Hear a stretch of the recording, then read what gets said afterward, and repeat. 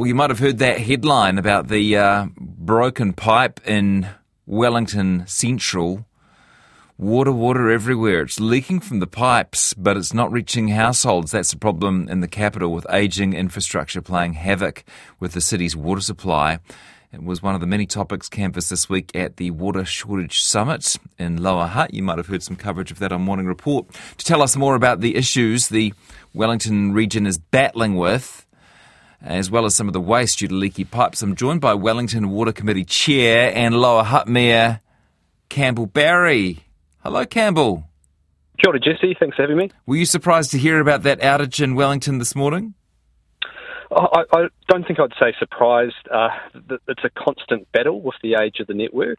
There was a planned outage while some repair work was done. Once you dig and you get in there, you can often find more than what you're expecting, and it can take a bit longer. But I understand the frustration, and this is something that's obviously a challenge for us in the medium and long term as well. You've volunteered to explain to us what's going wrong. Where does it all begin?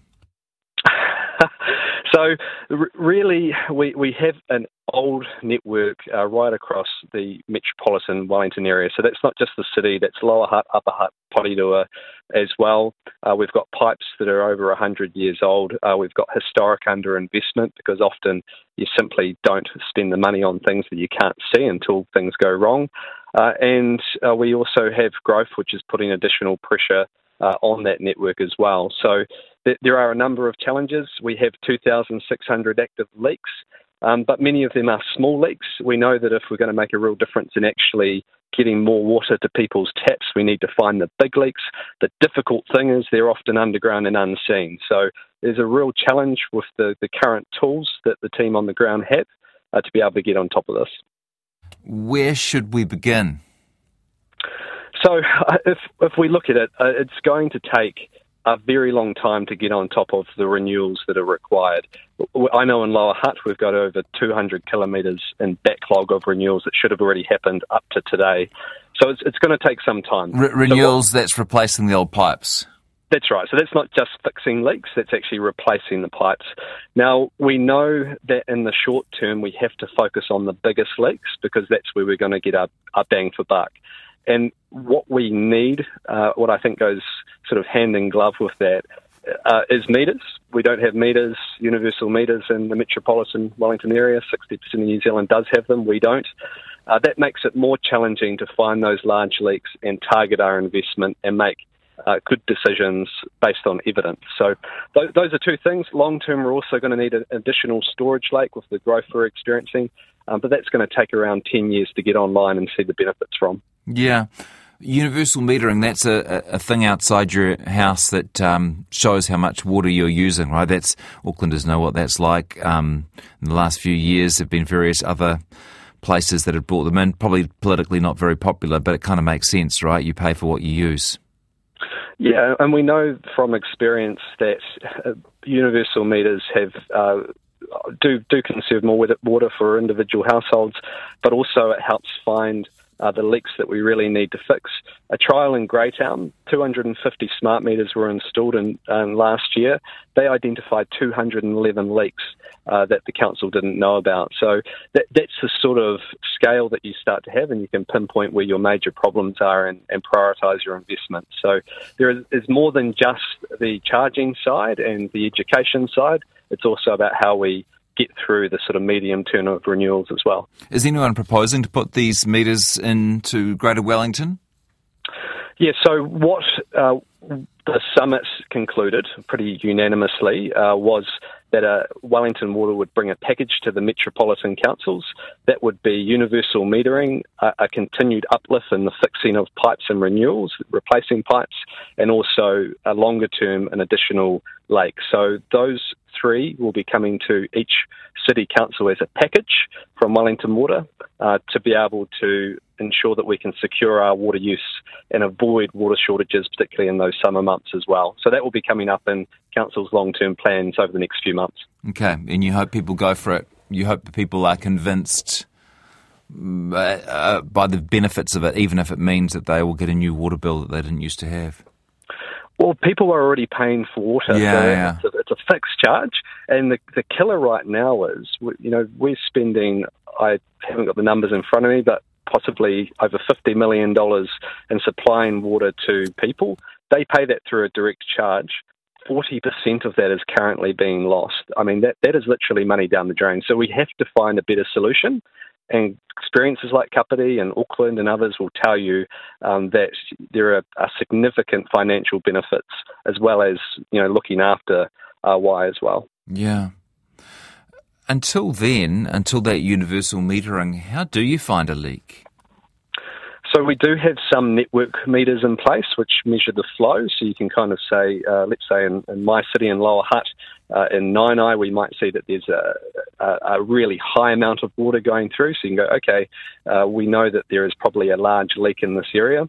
But then you literally have to get people out with sonar equipment listening for the leak underground if it can't be seen. So that's a real challenge that's resource intensive, and it's a real challenge to find the leaks and fix them at scale. So we know that if you had more network meters along with those universal meters on people's properties, you're going to be able to optimise your investment and get on top of issues way faster. Yeah. Have the recent earthquakes, had anything to do with the damage to those pipes? Well, I think if you look at the trend, there was a bit of a spike when we had the Kaikoura earthquake. So I think that did have an impact, and we maybe didn't appreciate at the time how large that was. But also, if you look at the age profile of our network, we have areas where, pipes which are 80, 100 years old just simply haven't been replaced when they should have been, really. So that's the challenge, and it's only going to get worse unless we start to front up to some of these solutions and start rolling them out. And it will take some time. This won't be a fix overnight. Yeah. How hard is it to patch up a pipe? Yeah, well, that's a really good question. And because, people quite rightly say, I've got a leak outside my house. Hey, you're talking about water restrictions. Why don't you just fix the leak? Just even fixing the leak, in some cases, may improve the pressure of water in that pipe and actually may cause other problems a bit further down, and you may have 2 or 3 leaks that spring up from that. So the real solution is the actual renewals, the replacement of pipes, getting new pipes in the ground, and obviously that's a bigger piece of work, but that's going to take a much longer time to roll out. So it is a real challenge. The patch up on leaks isn't the long-term solution here. How do you get the money to pay for new pipes? Well, that's a really good question. Councils are financially strapped. They have a number of other competing priorities as well that we've got to be thinking about. I mean, this is a reason why I've been a supporter of 3 water reform, because that's always been about finding a financial solution to the problem of investing in water infrastructure. So there does need to be change. Whatever the government looks like, they're not going to be able to put their head in the sand on this issue. The status quo simply isn't an option. There was a big report in 2020 that said there were problems in the relationships between Wellington City Council and Wellington Water. I know that's not your council, but any comment on that? Look, I think for councils, there is a real challenge of trying to balance the investment that you do across all of the different functions of your city. Water infrastructure is just one. Of course, we have transport and all the other things councils are involved in. So there is always going to be a bit of a challenge and a conflict there.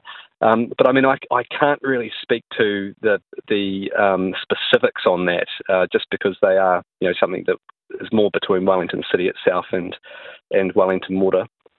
You got new water restrictions coming in?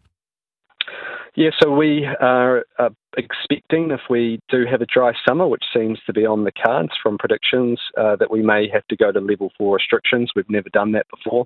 That means a ban on outdoor water use and restrictions on indoor water use. Of course, we're relying on people to follow through with those restrictions, because you can't exactly police them. But that's the sort of challenge which is only going to get worse if we don't address some of these other issues like universal meters, additional storage lakes and renewals. So that's why we had the summit this week, because the problem's only going to get worse. We need to get on with it.